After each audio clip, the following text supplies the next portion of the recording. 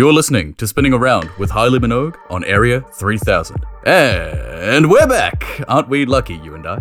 For being blessed with a good chat and that sensational mix that makes you want to spank a plate of steamed hams from AM to PM. You-wee! None of what I said made any sense, but I feel that you understand where I'm coming from here. Thank you, Fora, for another stunning mix to add to the series. I couldn't be happier to have you on board this show. Hope you're all loving life this evening. It is around 7 or just past 7 p.m. AEST, and remember, folks, wherever you are, whatever you're doing, yeah! Thanks for tuning in for more conversations and mixes with dance music's latest and greatest. Oh, God. It just gets the blood pumping. Our next guest tonight is a Naarm-based DJ, producer, and self-described militant raver. So if you see him in the crowd during your next set, you best protect yourself with some dance floor weaponry. Originally from Oxford, UK, he's affiliated with labels Fly By Night and Circular Jaw, and runs his very own show with our London-based cousins Threads Radio on the third Tuesday of every month. He's had a lot of head-stomping releases with Ek Records, Left, Right and Center, Cyber Domain, and more, with his own seismic brand of jagged electro, broken techno, and UK bass. Many may recognize him for his freaked-out flip of Shy Girl's original Freak. But he's recently released a single 8 or 9 feet above, as well as a new album called A Disappeared Regime of Materiality that features remixes from Tom Place and Denim Audio. I highly recommend you check this album out, by the way, friends. Wowee, it is a real fucking head knocker, this one. I'm stoked to be chatting to him tonight to round out the show. My guest is none other than Jack, aka Hedchef. Hey Jack, welcome to the show. How you going? I'm great, Jay. Thanks for having me. That is one of the craziest intros I've ever heard. You're an artist. Oh, thank you. It took me several tries, but I'm there.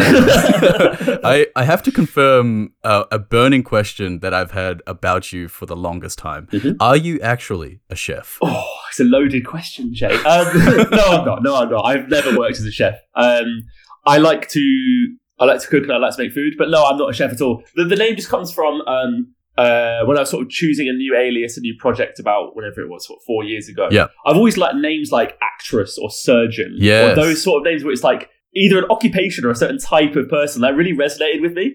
And I just thought head chef is just like, I don't know if I'd pick the same name again, but like, I think it's cool. I think it's memorable. If you saw head chef on a flyer, you'd remember it, wouldn't you? So of course, and you went with the Def Leppard styling of spelling and everything. So. Yeah, my main influence is 80s hair metal. Mate.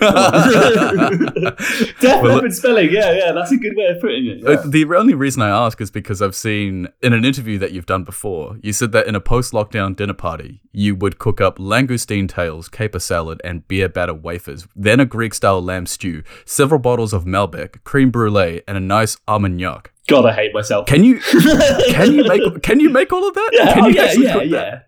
So you're a real cooking aficionado. A bon vivant, perhaps. Yeah, or just a pretentious cunt. Yeah, one or the other. Yeah. I like food. I like nice things, shall we say? Yeah. I see. Your partner must be very, very happy. We get by. Okay, excellent.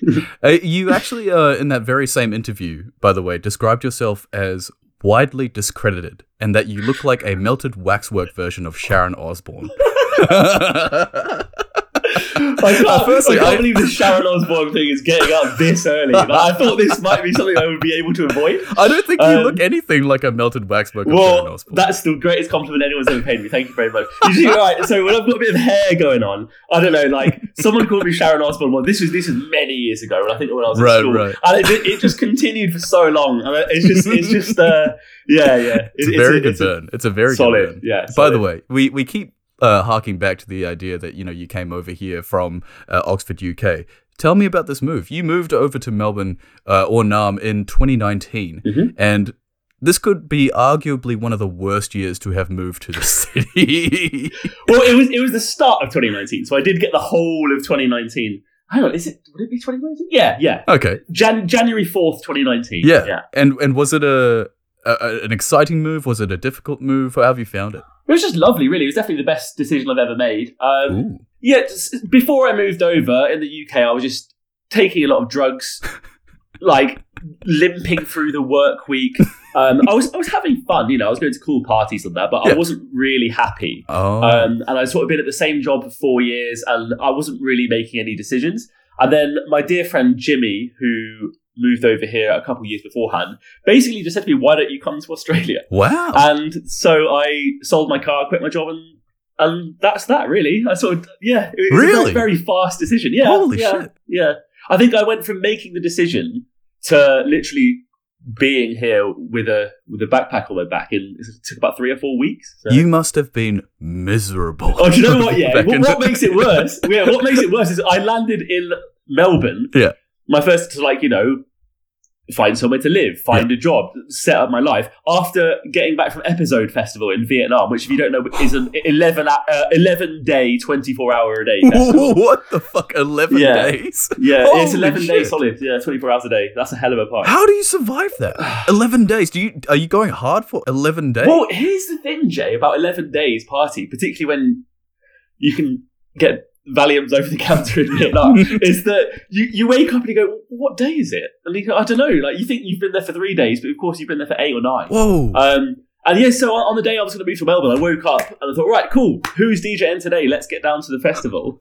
And I realised I've got a flight to Melbourne in 3 hours. Oh my God. And that was that. Yeah, I landed in Melbourne and that was, Wow. So it was certainly an interesting introduction. But yeah, still the best decision I've ever made by far. Well, interesting. Are you enjoying the weather a lot more than the UK? Sure, yeah. People really love to complain about Melbourne weather, don't they? They love it. They love you never know what's going to happen. It's going to rain. All I say to you, is if you ever spend any amount of time in Northern Europe, you will not complain about Melbourne's weather. I don't know what you lot are talking about. 15 degrees is not cold. No, it just isn't. Like, you guys don't know what winter means. When you're scraping ice off your car in the morning on a hangover at 7:30, turning your car on for 20 minutes before you drive to work, then you can tell me about the weather. Until then, I love it here. I think it's wonderful. Even the winters in Melbourne, it's lovely, man. There's nothing wrong with it. There's that saying that a lot of people have where they feel that the weather in the UK is what makes the people so hard and so hardened to suffering and just the trials and tribulations of life. Would you agree with that?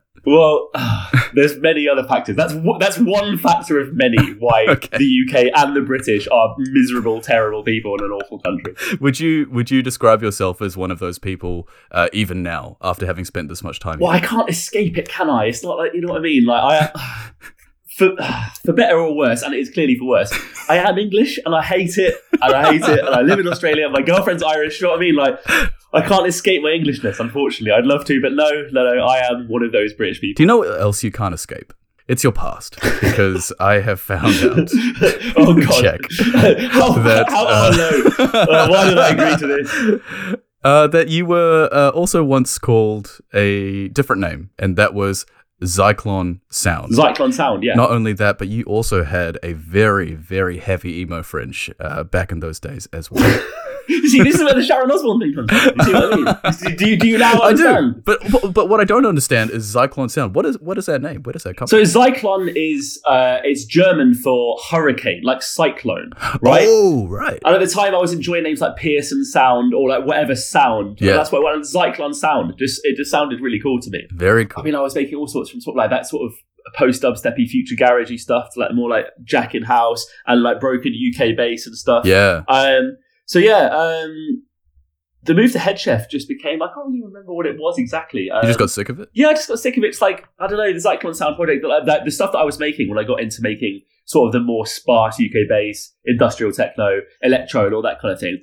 It didn't really fit with like, it wasn't coherent. It wasn't coherent with my previous releases. Oh, it just sort of right. needed a new project, really. Okay, excellent. Where do you see Hedchef going? Just pushing the futurism, really. Just pushing it. Let's just keep going, right? I think the electro format, as much as it does rely on the sort of mid-80s sci-fi tropes a little bit, I think there is so much space within that format just for pushing futurism. Right. And pushing just like sounds that throw you off balance and sounds that sound, kind of new, not relying on the same sort of like Drexciya templates as much as what, obviously, giving all credit to the giants that came before us. But yeah, it's just about pushing that sort of locked groove dance music format as far out into the future as I can. And what does that sound like to you? I don't really know. I don't have like an image in my mind. I guess the beauty of dance music and the beauty of working with electronic instruments and so on is that you get inspired by the sound itself. Do you know what I mean? You don't have to write lyrics and play it on a guitar. You can just mess around with it, become inspired by the sound itself. Which I think is the main point. But yeah, just anything like every sort of piece of sound design or bass tone or whatever I put into a track, I want that to be new, and I want that to be sort of surprising, right? And I want that to be impactful. And I don't think that's ever really going to come to an end. You know, I think that could be many lifetimes worth of work. So yeah. I don't know if I answered your question, but no, I think you have. I feel like the approach that you've been taking with a disappeared regime of materiality, this has been being rinsed by a lot of people on the scene at the moment, which is I think incredibly deserved, because I also have been rinsing this thing and it's fucking awesome. Thank you, man. I appreciate it. This particular release, do you feel like you were taking that sort of direction there, or do you feel like it came more subconsciously? No, I think it was quite deliberate with that release. Yeah. A bit of background. I only moved over into using Ableton in January of this year. What were you using before? Reason. What? No one uses Reason. Wow. I know. And now I understand why. It's ridiculous. It's a ridiculous software. Look, it's brilliant.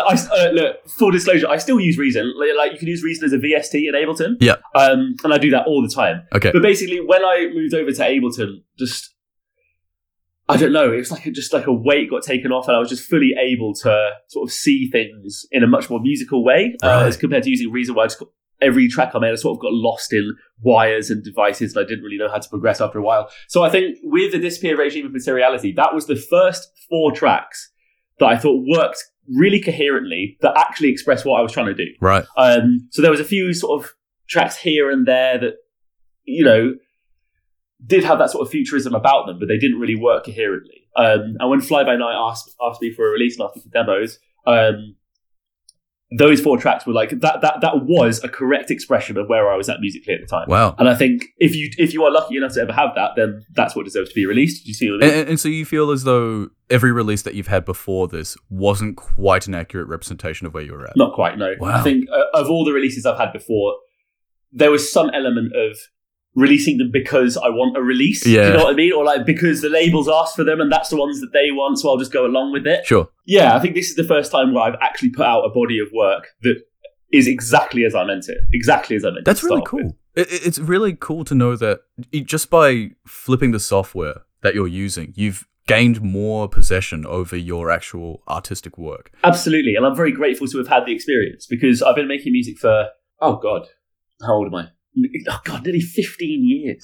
Wait, Jesus. You've been making music 15 years? Yeah. Whoa. Yeah, I've been making music since I was 13. Wow. Yeah. Electronic music since I was 13, yeah. What were you making when you were younger? Well, I made all sorts. Jesus, I could dig some things out of the archive for you. I started off making happy hardcore. Bullshit, basically. That's amazing. Yeah. Hell yeah. I've probably made 100 to 150 happy hardcore tunes. Was this during like the Newground era? It would have been 2006. 2006. So that was in full hardcore Euphoria Clubland CD compilation things. Yeah.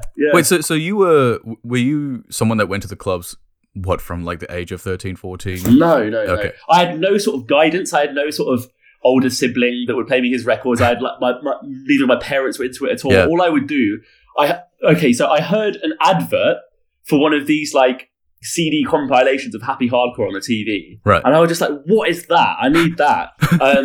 So I asked one of my parents to buy me that, and then from there I was just like picking up copies of Mixmag and reading about Ibiza and reading about this like alien world. Whoa. And like, nobody at school was into it. I had no one else. I was purely in this world on my own. Right. And I was just thinking, like, I can't wait to be 18 so I can go to Ibiza, so I can go to these clubs that are advertised in these magazines that I read and listening to all the mix CDs that came with them. Yeah. It was quite a lonely way of discovering what is quite a communal experience. Question though, did you end up going to Ibiza and fulfilling your 18-year-old dream? Yeah, I did. How was it? 3 or 4 times. Yeah, I've been to Ibiza a few times, yeah. It must have been good if you went that many times. I think nothing really could have ever lived up to the sort of childish dream that I had. But nevertheless, Ibiza was fun, and I'm sure may still be fun now. I don't know. I saw that you were regularly DJing the Cellar in Oxford. Yeah. That's very cool to me, because you were saying that you were making music that was specifically designed for that dance floor. Yeah. And it seems as though that you're still doing that to this day. The other interesting thing to me was that you were also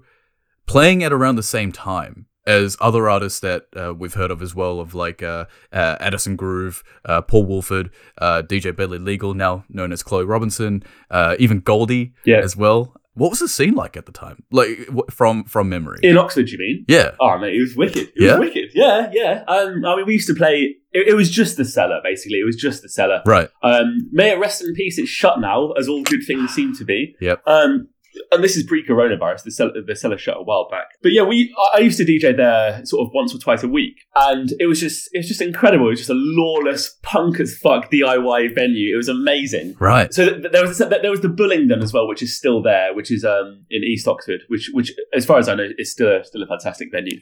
But the cellar is where it was really. And the scene, it was just wicked. There was so many like young promoters who were just like coming up and just like booking their mates, or just like booking, like chipping money together and booking headliners. It was just so DIY.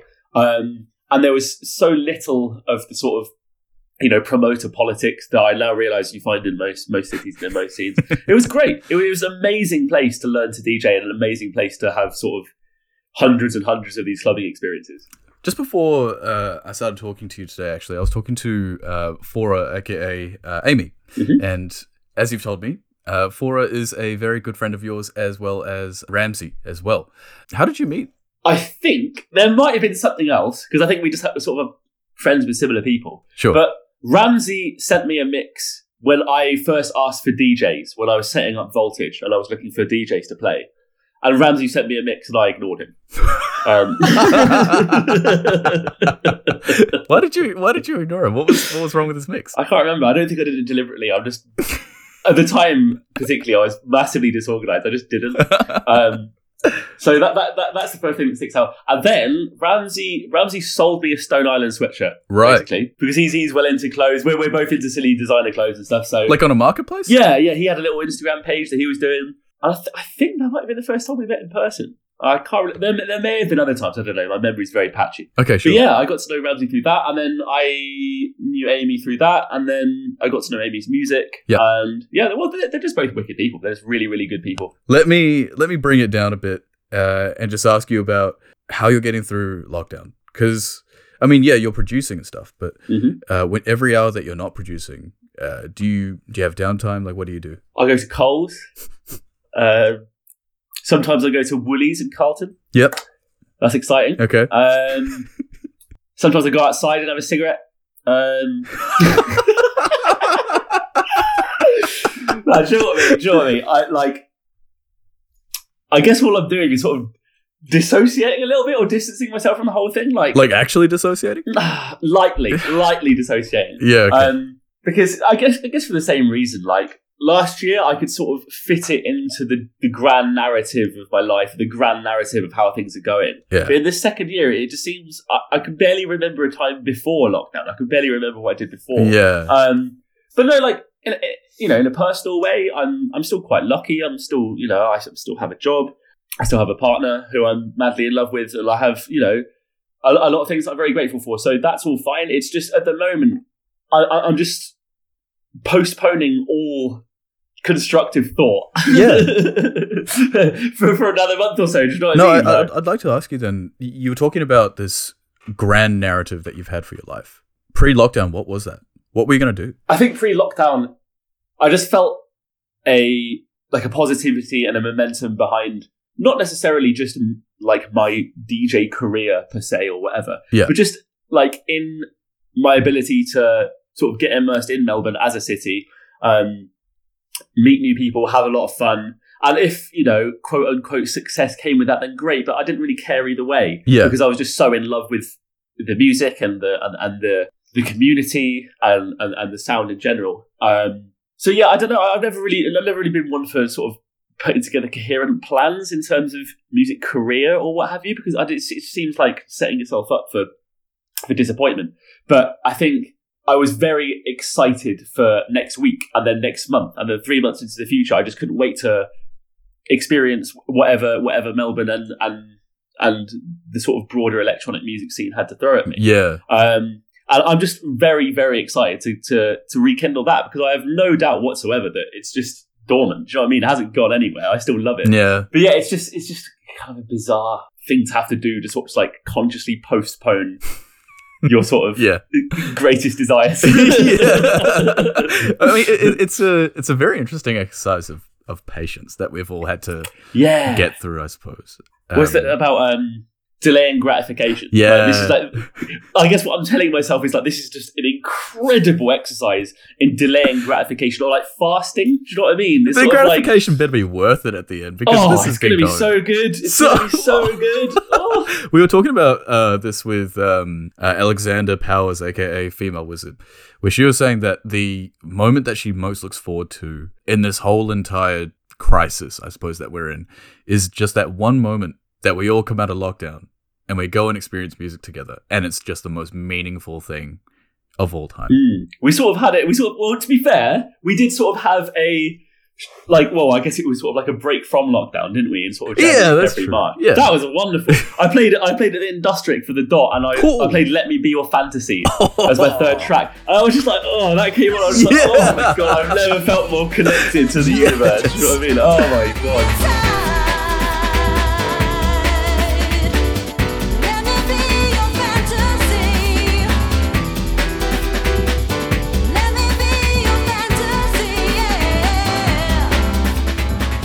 This connection to the universe, by the way, it reminds me a little bit about the song titles and the titles that you've had for your album. Yeah. A Disappeared Regime of Materiality describes to me essentially that you're becoming, I don't know, astral, spiritual. Talk to me about what it means to you. A Disappeared Regime of Materiality. I think what it refers more to is our sort of transition into the digital realm. Ooh. And I think a lot of the song titles in that, like, Immersion Requires a Certain Stillness, Dissolve Yourself, they're all around that sort of area. Right. I guess the idea with those song titles is that someone might feel interested in what that means and Google it and go down a sort of path of working out what these things are. What they usually are like phrases from books that I've read or from lectures that I've listened to. Right. That just strike me as powerful ideas, or of like just a compelling set of words. It doesn't have to express the whole idea, but if it's a compelling set of words that someone might find striking and they go then to discover those sort of ideas for themselves, then I guess that's sort of the idea to it, because with electronic music, you can call everything Untitled A1 and Untitled B2 if you want. Do you know what I mean? Yeah. There's nothing stopping you from doing that. There's no lyrics. You don't have to have the chorus as your song title. No one's going to recognize the track by the lyrics. So I think with electronic music, you're free to add that other step of creative expression into your tracks. True. And I think it's a missed opportunity if you don't. It's a missed opportunity if you just call everything sort of like a vague one-word title. What kind of books do you read? Oh, God. Because they seem very philosophical, sociological. Terrible ones. Dissolve Yourself is a direct quote and contains a direct quote of Mark Fisher. Is this the Hauntology? Hauntology, right, yeah. Is that the one that we're thinking about right now? I think it's probably a quote from one of his lectures based on capitalist realism. Right, okay. And he's a very popular and quite rightly so social theorist. Yeah. But he tragically died a few years ago. But yeah, I guess that's where I find myself, and that's where I find sort of solace in terms of how everything works, is that sort of area. Right. Mark Fisher, David Graeber, Slavoj Žižek, or that sort of area of social theory, I find a lot of peace and solace in, and a lot of sort of the maddening things that you think about in your head. It's very, very nice feeling to hear someone else put them into words that you aren't able to put it into, if you see what I mean. So I think all of my song titles and a lot of the ideas that I'm sort of vaguely trying to get across come from that sort of literature. Yeah. How do you think about the things that are wrong with the world? Oh, mate. What's the question? I mean, for me, when I think about things that are wrong with the world, a lot of the time for me, it's like, does it matter to me? And if I feel like it does matter to me, then I ask myself, okay, well, what can you do about it? If it's something that is within my means to do, then I will do it. Yeah. If it's something that's not within my means to do, I'll just make a note down and say, I might do that later when I do have the means. Yeah. So for example, like, fix racism. You know, how the fuck do you fix racism? Go on, Jay. Come on, stop being so lazy. It's not within my means. But what can I do about it? I can talk about it with people. Yeah. I can try and support ideas that are anti-racist. You know, those sorts of things. How do you have your general approach to things that are wrong with the world? I think you should put as much effort as possible into the smaller things that are easier to change from where you are. Yeah. In terms of what you can turn up to protest wise, what you can donate to, what you can have conversations about with your family and friends, and that is kind of empowering, and that's kind of a nice place to be. And then there's like the broader sort of terrifying chasm of what's awful about the world that, like, I don't know, it's a difficult one to grapple with. Environmental dread. Environmental dread, capitalism broadly, as you said, racism and all of these things. Yeah. And it's like, I don't know, it's hard to strike the balance between being informed, not in terms of reading the news and reading infographics on Instagram, but reading books and reading theory and being informed about what these things actually mean and where they come from, and not thinking about it so much that it makes you horribly anxious and depressed. And that is a difficult tightrope to walk. It is really hard. Yeah, it is. Really hard. Jack, I'm going to bring in one of my favorite sections that I have on this show. This section is called Let's Get Real. Jack, I'm going to ask you a series of very invasive questions where I will go to the core of your being so that I may understand exactly who you are, where you are from, and where you may be going. Does that sound good to you? It sounds terrifying. Let's do it. That's the spirit. Okay, here we go. Question number 1. What is something other people admire about you? Oh, do you know how uncomfortable I feel being nice about myself? I've got this like shield of self-deprecation that I really, really like standing by. Well, then let me ask you, instead of what other people admire about you, what do you admire about yourself? What do you actually like about yourself? I quite like the way I quite like the way I talk to people. I think I'm quite nice to people, and I'm quite happy with how I'm able to express myself. Basically, yes. I think when I have thoughts in my head, the thoughts that I have in my head and what comes out of my mouth are basically the same. Yes. And I think I've only been able to hone that skill quite recently. And I think I'm as grateful for that as I can be for anything else. What do you think has helped with that? Because I personally, despite me doing this show for like fucking 6 months now, I still don't feel like I'm there at all.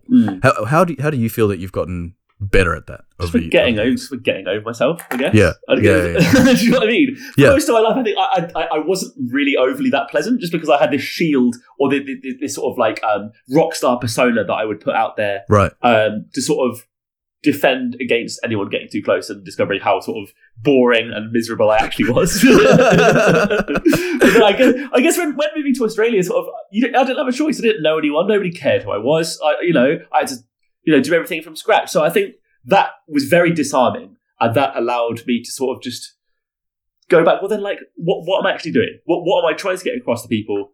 Who actually am I? Why should anyone else care? Right. And I think learning to just be base level nice to people is something that came to me kind of later in life than it should do, or that it does for, I guess, other people. Was there anything that sort of flipped the switch for you growing up, where you decided, like, no, I'm gonna be nice to people, like, instead of, honestly, and this is getting into some fucking psychoanalytic realm that I didn't expect it to, but honestly, it was only a few years ago. What happened a few years ago? Well, I guess before I moved to Australia,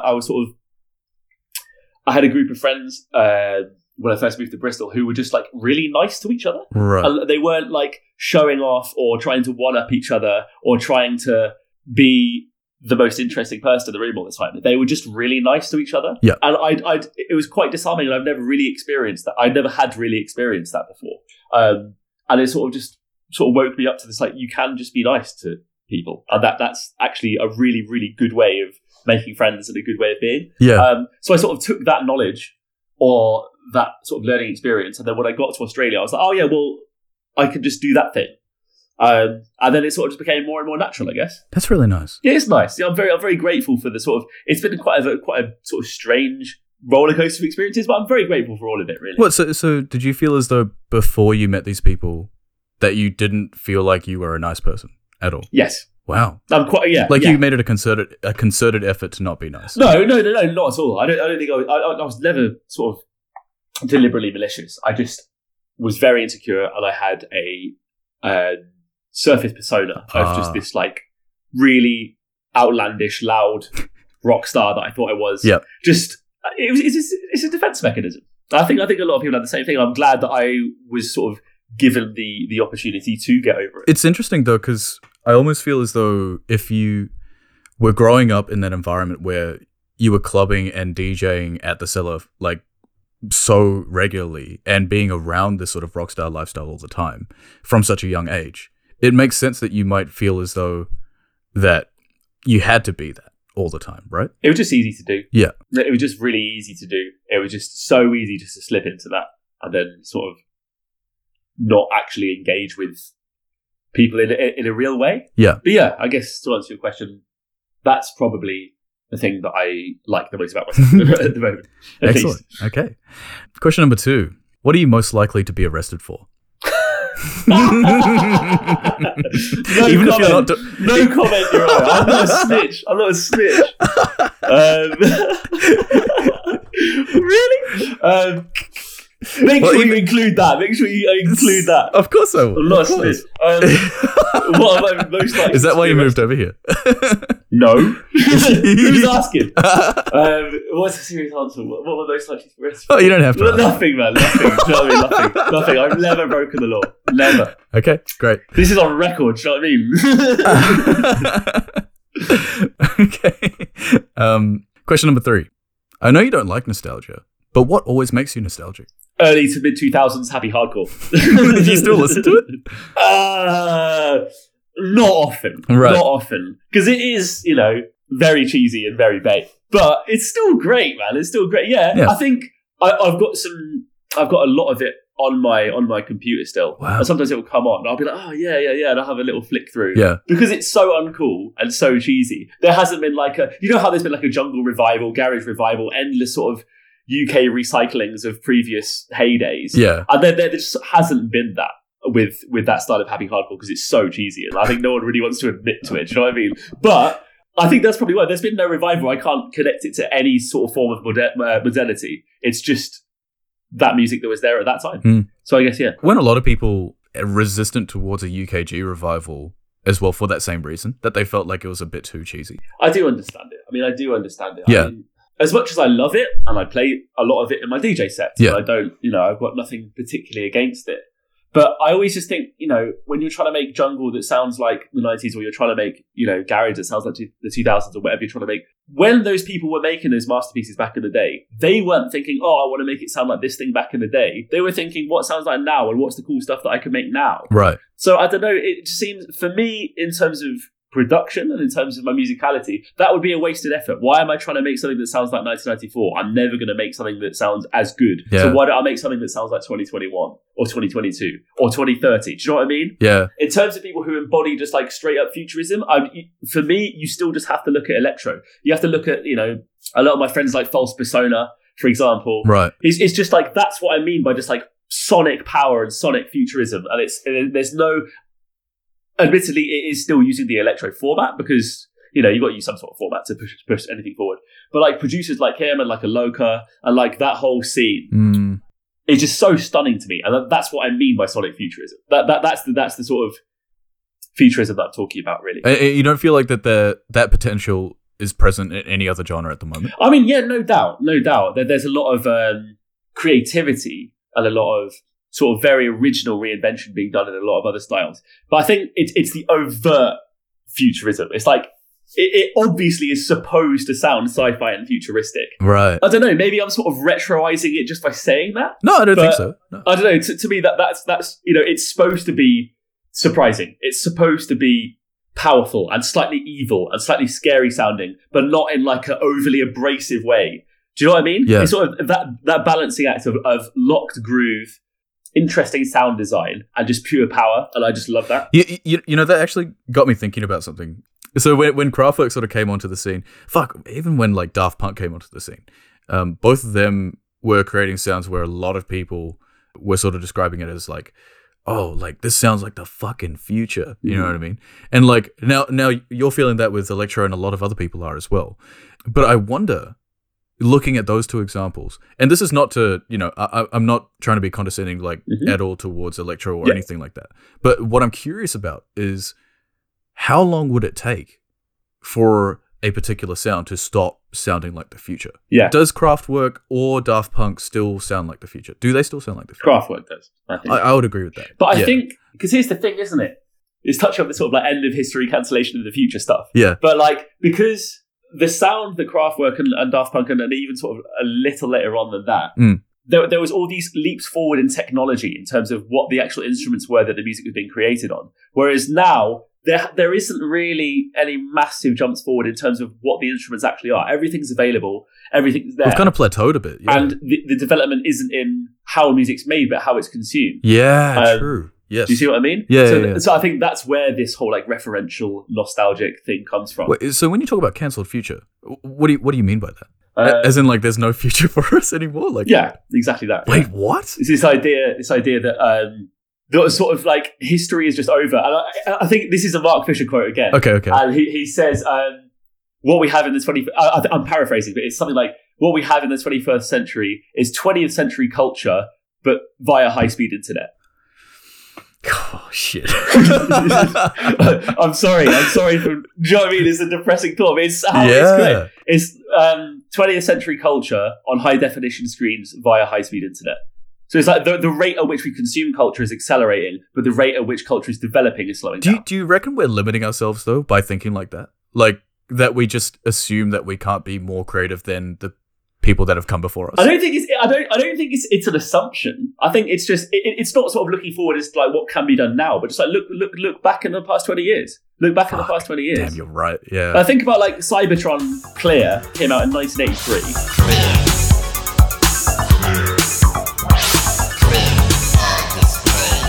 And think about how someone in 1970 or 1960 even, imagine them listening to that track. They would have no idea what they're hearing. That's true. And that's let's say that's a gap of 23 years. Right. So then go forward to 2006 to where we are now. Look back from where we are now to the year 2000 or 2003. What have we got now that someone in 2000 would be unable to believe what they were hearing? What have we got now? What has actually really changed the fabric of culture and the fabric of music in the last 21 years? Yeah. In the same way as jungle did, or as the same way as electro did. Do you know what I mean? No, I think the only genre that I can think of that would come anywhere close to that would be like post-pop sort of genres. So like, Deconstructed Club. Yeah. A lot of the stuff that like Sophie was making. Yeah, I'd agree with that, yeah. There's also footwork and there's also grime. True. Do you know what I mean? So there's like, I'm sort of, there are clear examples, but I think not quite in the same way. Yeah. Not quite in the same like total paradigm shifting. Let's move on to our next question, because sure, that was fantastic. I'm really interested. It's very depressing. I can show you some books and some lectures, like aside from this interview, but like it's a bit of a rabbit hole. When you get in it, it's like, oh my god. Okay, cool. Question number 3: do you have any inherent talents? Inherent talents. See, this is another conversation itself, isn't it? Inherent talents. I don't think so. No, at the age of 28, I think it becomes clear that like, sure. I mean, when you're at school and it's like, oh, you're just good at this, and this person's good at maths, and this person's good at sport, or this person's good at music, or whatever. I think when you get to this age, it's like you're only good at the things that you have kept doing over and over again. That's true. Do you know what I mean? But have you nurtured anything that you were once naturally good at? I guess so. I was always like. I was able to read from a very young age. I've always been very good at reading and picking up words and things like that. Yeah. And I guess that's something that because you have to talk and you have to write and you have to read just to sort of get through your day, that's something that I've become quite comfortable with. Nice. Okay. But I think inherent talent, I mean, it's like, so what? Do you know what I mean? So what? That's true. I'm much more interested in someone that found something very difficult as a child and kept doing it until they were very good. Yeah. Rather than something that's like, oh yeah, I was good at this, but do you know what I mean? It's like, I don't know. Well, do you have any one of those things for yourself? Something that you were bad at, but now that you're a lot better at? I guess it's what we touched on earlier, just like in my sort of interpersonal skills. Yeah, just how I am as a person. But in terms of just like, painting or music or whatever, not really. No, it's just music. It's only ever been music. You've never been interested in anything else in your life? Not to the same extent. When was the moment where you sort of realized like, this is a life thing? Like, this is the only thing I'm doing? I think I just never questioned it. It never like occurred to me like, oh wow, this is something that I really want to make a career out of, or something that I want to do forever. It just like, it always was. Even from like an incredibly young age, it always was. I just have music all the time. And for better or worse, do you know what I mean? But I'm assuming you have a 9 to 5 as well, because that's what you're implying before. Yeah, I work part-time doing admin work for an auspicing RTO.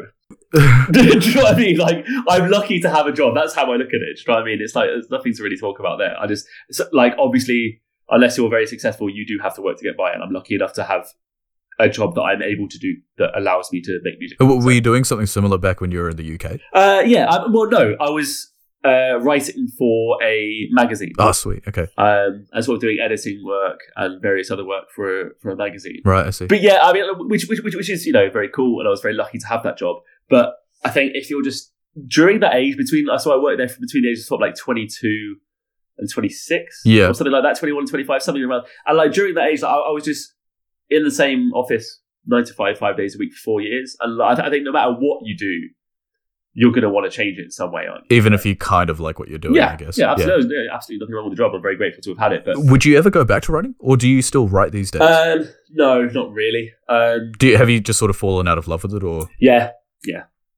Damn. I think I'd still like to write sort of for fun, and like I just sort of I enjoy language. I enjoy thinking. I enjoy like learning about different languages and the English language. I love like etymology. I love like learning about where words come from and what translations have certain different sort of differences between them and so on.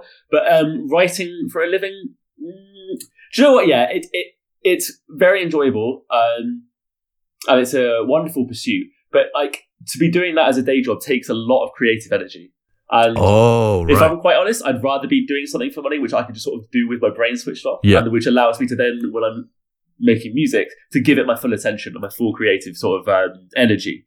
Whereas if you're doing something where, you know, you're pulling on those sort of muscles in your brain for your day job and then trying to also be creative in your spare time, I don't know, people, you know, more disciplined and more expressive, I guess, than I am, might be able to do it, but I can't do it. I only have sort of a limited span for that sort of thing. It sounds like you're reading just non-fiction these days. Do you read fiction at all? I do read fiction, yeah. I've got a couple. What have I been reading recently? Let's have a look. So I've picked out 3 books here. I've enjoyed recently. This is Echolalia by Bryony Doyle. Nice.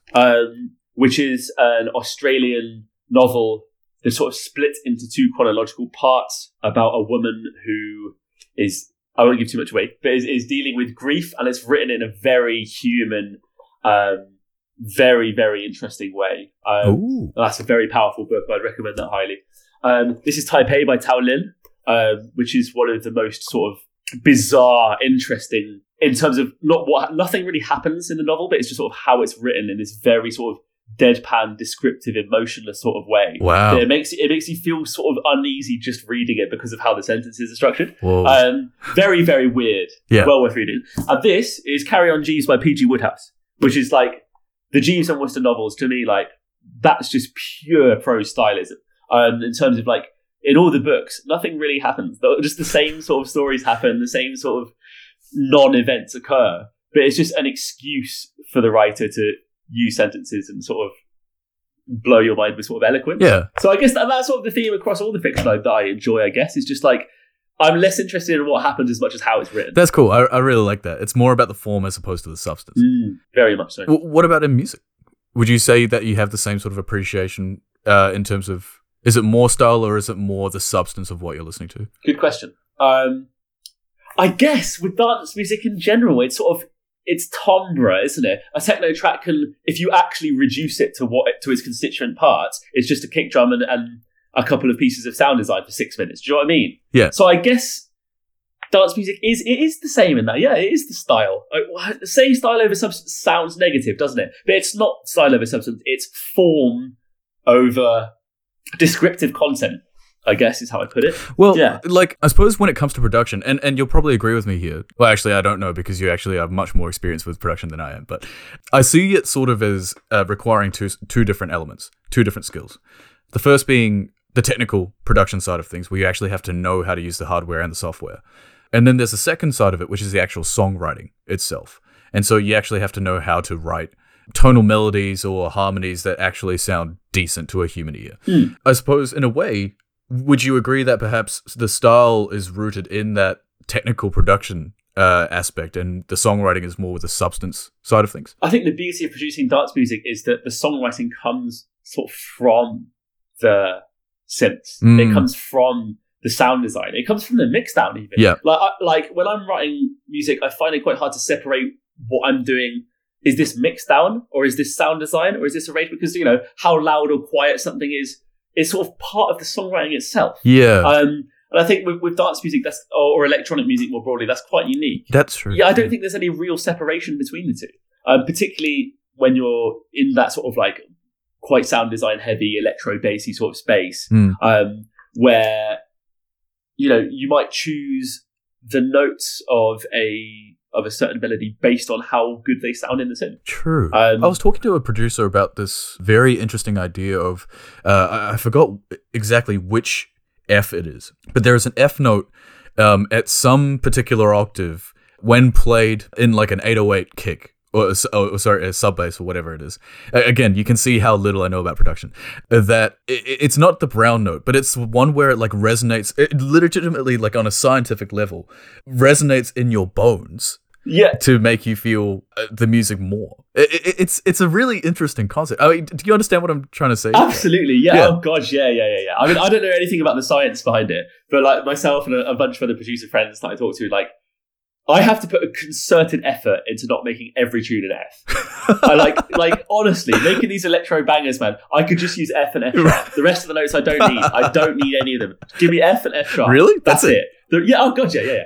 Well, honestly, listen back to some of my tracks. I probably made I probably committed that crime on a few occasions. Right. Literally just F and F sharp. That's the whole track. But I mean, if it works scientifically, then we might as well abuse it, right? I don't know about the science. I think the beauty of using an electro, you're using those sort of like high resonance filters, very squelchy sort of sound. Yeah. So an example is my track Guillotine Clause. Yes. Off the Disappeared Regime.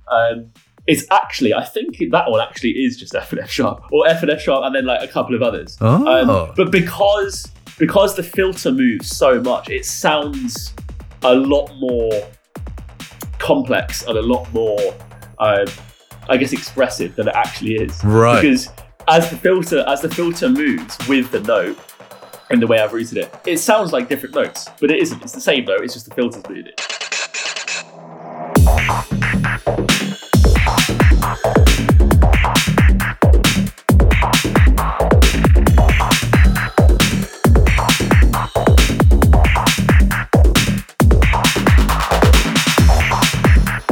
I mean, that's just one example. That's not me giving any sort of advice, but that's just one example of how the sound design becomes the songwriting, if that makes sense. This is a very interesting take. I've only really discussed this by separating the two ideas in like a dichotomy with people. But you're the first person that I've come across that has actually said they're becoming one and the same in electronic music. Look, loads of dance music producers be like, oh, I wrote this track about this concept or about this emotion. It's like, no, you didn't. No, you didn't. You wrote the track and then you applied the meaning afterwards to make it sound more interesting. That's what you did. That's what they all did. Right. All of them have done that. I've been guilty of that in the past. You know, this is a track about love, or it's a track about like detachment and outer space. No, it isn't. You wrote a banger because you love writing bangers, and there's nothing wrong with that. There's nothing reductive about that. Yeah. That's glorious, and that's fantastic, and that's doing God's work. And then like applying a meaning to it afterwards. And I think that there's meaning in sonic exploration. There's meaning in futurism. There's meaning in sound design. I don't think you need to pretend that you're writing a song on a guitar, because what we do is cooler than that and more profound than that anyway. So why are you trying to pretend like you're Ed Sheeran? Do you know what I mean? You're not writing a song about anything. You're making bangers. Come on, be honest. Damn. I'm glad you mentioned that, mate, because that always annoys me. You didn't write a song about anything. You made a banger and you're applying this concept afterwards. But again, there's nothing wrong with that. Like, what's wrong with sonic exploration as an end in itself? It feels like almost like trying to appeal to a sort of pop music normality, which says that things have to be structured in a certain way. Sonic futurism is God's work. Do you know what I mean? Like, I don't feel a need to pretend that I'm not just doing that. I am just doing that. But there's like an element of, and like for better or for worse, there is an element of marketing, I suppose, to that. For that one of the books that you were reading, where it's just pure stylism, right? The actual substance of it, there's not much to it, right? And yet there's beauty within the style in and of itself as opposed to the substance. Yeah. With attaching meaning to it. When you say like, oh, this means this, or this means that, or this is about this, when I view it in the context of that book that you're reading, it's almost like that is the cover.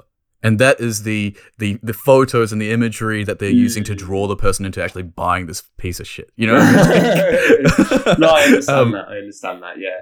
I just think applying the idea of like writing a piece of dance music about something, it seems just incongruous with me. Like, it's disingenuous. It is disingenuous. Yeah. That's exactly the word. Yeah. Okay. Yeah. I don't. You know, I'm not sitting here being like, oh, this is definitely what's going on. I'm sure some people do make electronic music with a certain concept in mind or a certain emotion in mind. I'm certainly not suggesting that isn't the case.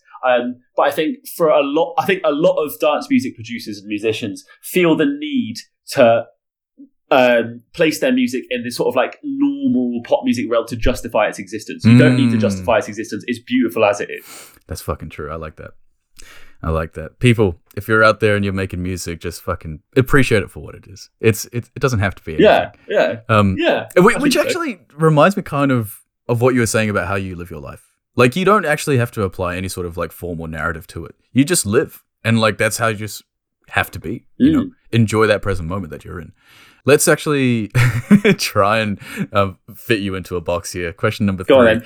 What stereotype are you most like? I guess an English guy from Oxford. You know what I mean? I just am. Yeah.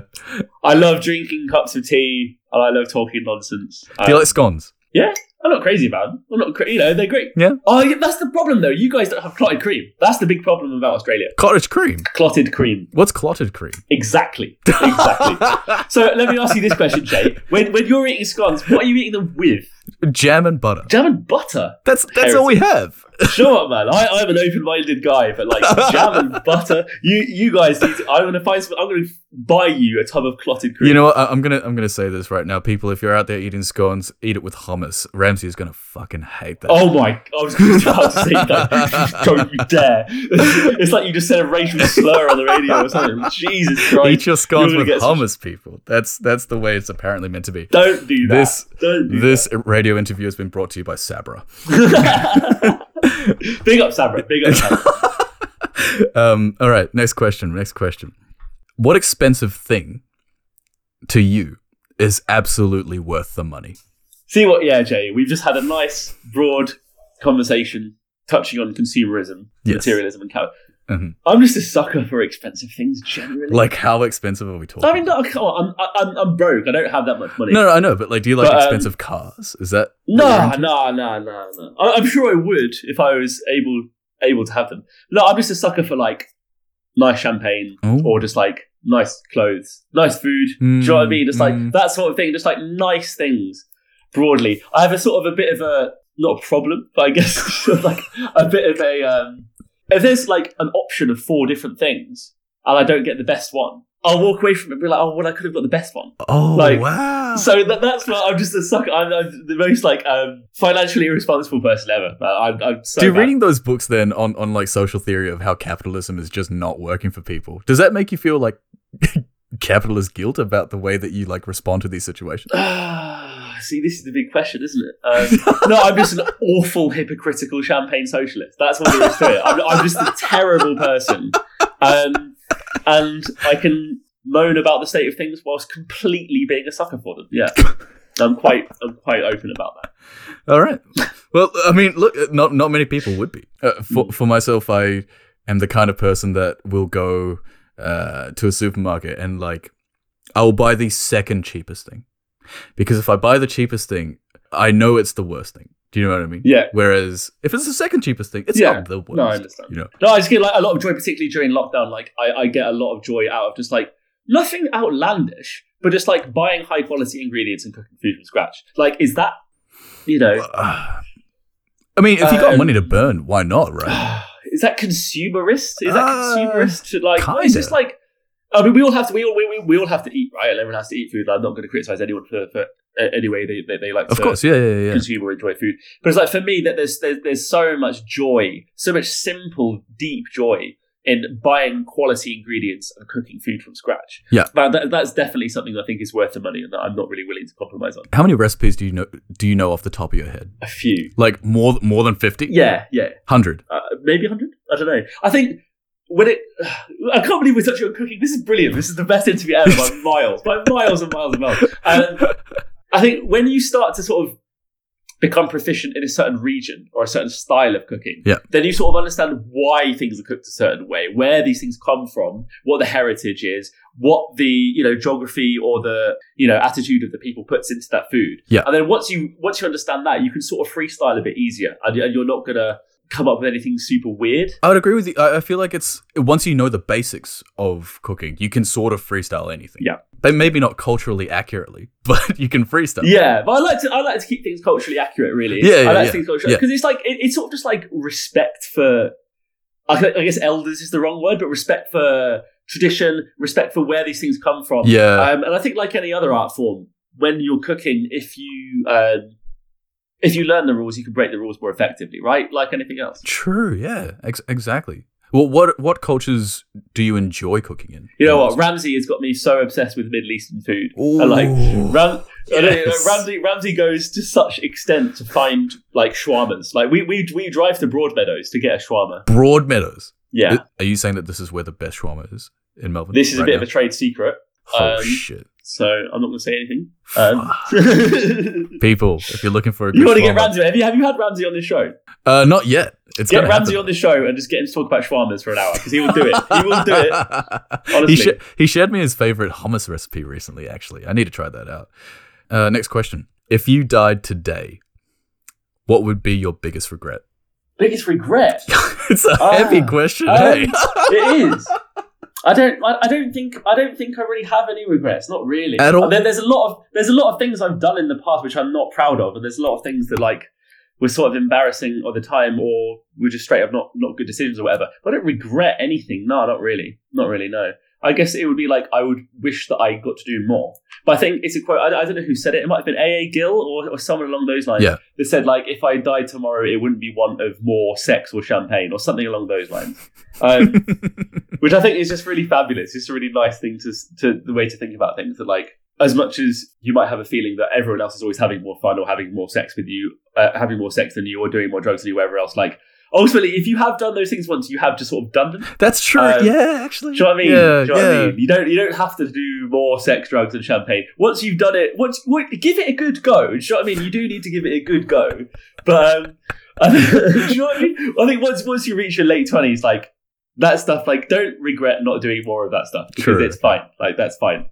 It only brings you a certain. That's a really nice Did I answer your question? Yeah, no. But there you go. This is a really nice way of looking. I've never heard of that sort of way of looking at life before, and this has really put a lot of perspective to it. Wow, I'm going to be so much happier after this interview. I swear to God. Oh, that's great news. Well, that's fantastic. That's brilliant. Wow, this is a really nice idea. I like that. Do you have a bucket list? Like, are there things that you want to do before you die? Like jump out of a plane, something like that. I jumped out of a plane only a couple of months ago. Oh shit, how was it? Underwhelming. Really? Really? You're jumping out of a fucking plane. I don't know if I'm just saying that to be a contrarian. Here's the thing, Jay. When I say things, I don't know if I actually believe them or if I'm just saying them. But I mean, what were you expecting? Jumping out of the plane. I don't know. I jumped out of the plane over Airlie Beach. It was wonderful. Okay, and it wasn't thrilling whatsoever. I don't know. It was definitely thrilling. Of course, the feeling that you're going to die always sort of, gives you a bit of get up and go, doesn't it? Yeah. But it was all over so quickly that I never really got a chance to process it. Like, you go up in a plane and then you sort of like jump out and you're falling through the air, and by the time you know it, you're sort of back on the ground, and my brain was still sort of like whirring to catch up. Oh, shit. Wow. Okay. Bit of a strange one. Sorry, what was your question? No. I'm so bad at this. I suppose we were talking about the bucket list. Okay, what else is going to be on the bucket list, aside from jumping out of a plane, which you've already done? Sure, yeah. I would just like to see more places, meet more people. There's like all this lockdown stuff, do you know what I mean? Of course I could say, I'd love to play at Berkheim, or I'd love to play this festival or that club or whatever. But at the end of the day, like I would just like to go to more places, meet more people, have more experiences. Do you know what I mean? Not necessarily good or bad, just more of it, more different things all the time. Mr. Cyclone Sound, have you ever been in Berghain before? No. Have you tried? Yes. Yeah, I've tried. Yeah. How long did you wait? I didn't wait long at all. I mean, it was ridiculous. It was just like looking back on it, it was just so obvious that we weren't going to get in. But like me and my friends had been on like as you do a several day bender in Berlin. As you do. Yeah. And he was just like, well, should we just like we're nearby? Should we just go to Berghain? I was like, yeah, of course, yeah, no worries. We just sort of like pounded up towards the gate, and like there was no queue. I don't know what time it was. It was Sunday evening, or I don't know what time. I don't know what we were doing. But like the guy just took one look at us and was like, no, obviously not. And I was like, oh, what? Like these for them? What's wrong with us? I felt really like dejected, like I wasn't allowed into the cool kids club. Do you know what I mean? But then actually, like looking back on it, like we hadn't slept on it. Like we were clearly not equipped. Right. And like right. I sort of the guy on the door made the right decision. What can I say? All right. Let's move on to our very, very last question. and then we'll wrap up and go into this mix that you've made for us. By the way, thank you so much for making this mix. I really do appreciate it. You're more than welcome. Thanks for having me on. It's been wonderful. All right. Last question for you now. How did you and your partner meet? Oh, that's nice, isn't it? Tell me the story. Me and my partner met in Thailand 3 years ago. Oh, nice. She was actually, I think, the first person I met when I went to Thailand. It was very nice. And we met there, and then she moved to Melbourne, as did I. We were purely friends, nothing more. Yep. And we just stayed in contact. We were sort of like, liked each other as friends, and that was that. And then about a year ago, we met up and we did some MDMA together. And, what can I say? You know what I mean? The rest, as they say, is history. You're telling me that was the flip, that you went from being friends to being... very much so. I think we very much respected each other and liked each other and met up with each other and whatever else. But there was no sort of inclination that there might be anything more than that. But then, when we add a little magic to the situation, it sort of changes things. And I think it sort of permanently sort of changed how we saw each other. And that's so since then it's just been wonderful. Yeah. So I'm don't do drugs, kids. Do you know what I mean? Yeah, of course. Drugs are bad for you. Drugs are very bad. I've had a lot of bad experiences with drugs. Don't do drugs. But if you're gonna do drugs, do MDMA and mushrooms. What do you like about it? What's the thing that you actually enjoy about her company? What do I like about my girlfriend's company? Tell me about it. I don't know who she is. Her name's Orla. She's from Ireland. She's the most wonderful person I've ever met. She is just, aside from being gorgeous and being funny and being very sharp, she's also just incredibly empathetic and incredibly human and just incredibly pleasant and just totally unpretentious and has no sort of... This is quite weird, maybe an unusual thing to say, but she's not hiding from anything. Ooh. And I think a lot of people in our sort of space that we tend to meet are sort of hiding from something or are kind of unsure of who they are or what they're doing. Yeah. And I think when we met, she was just so open with who she is and completely comfortable in who she is that I found a lot of comfort and a lot of confidence in that. It's very cool to sort of recognize this theme that I feel like you have in your life where you seem to really value authenticity and genuineness in people. Yeah. I mean, of course, like that is probably something that we should all be valuing.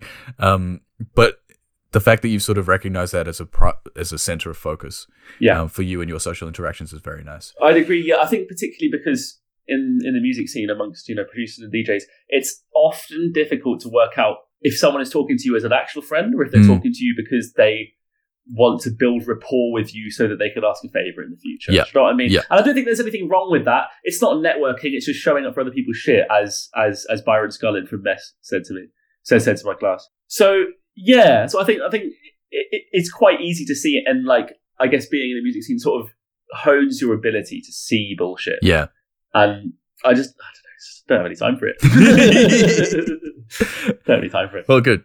There's too little time to be wasted, especially when we're in an industry like this. But yeah, Jack, thank you so much for wasting what precious time you do have with me here on this show. I've got all the time in the world. I recognize it has been a spaghetti junction of questions where we've covered so many different topics, all of which I've loved. But I think it just goes to show just how much depth there is to who you are. And of course, like I've only really known you from your music and your social media profiles. And so to actually get to see how deep this chasm actually goes is very, very pleasant for me. Yeah.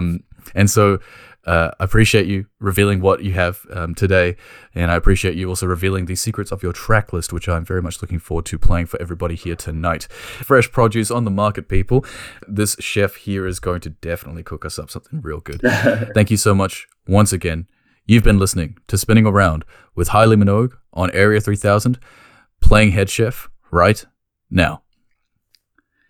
Sweet.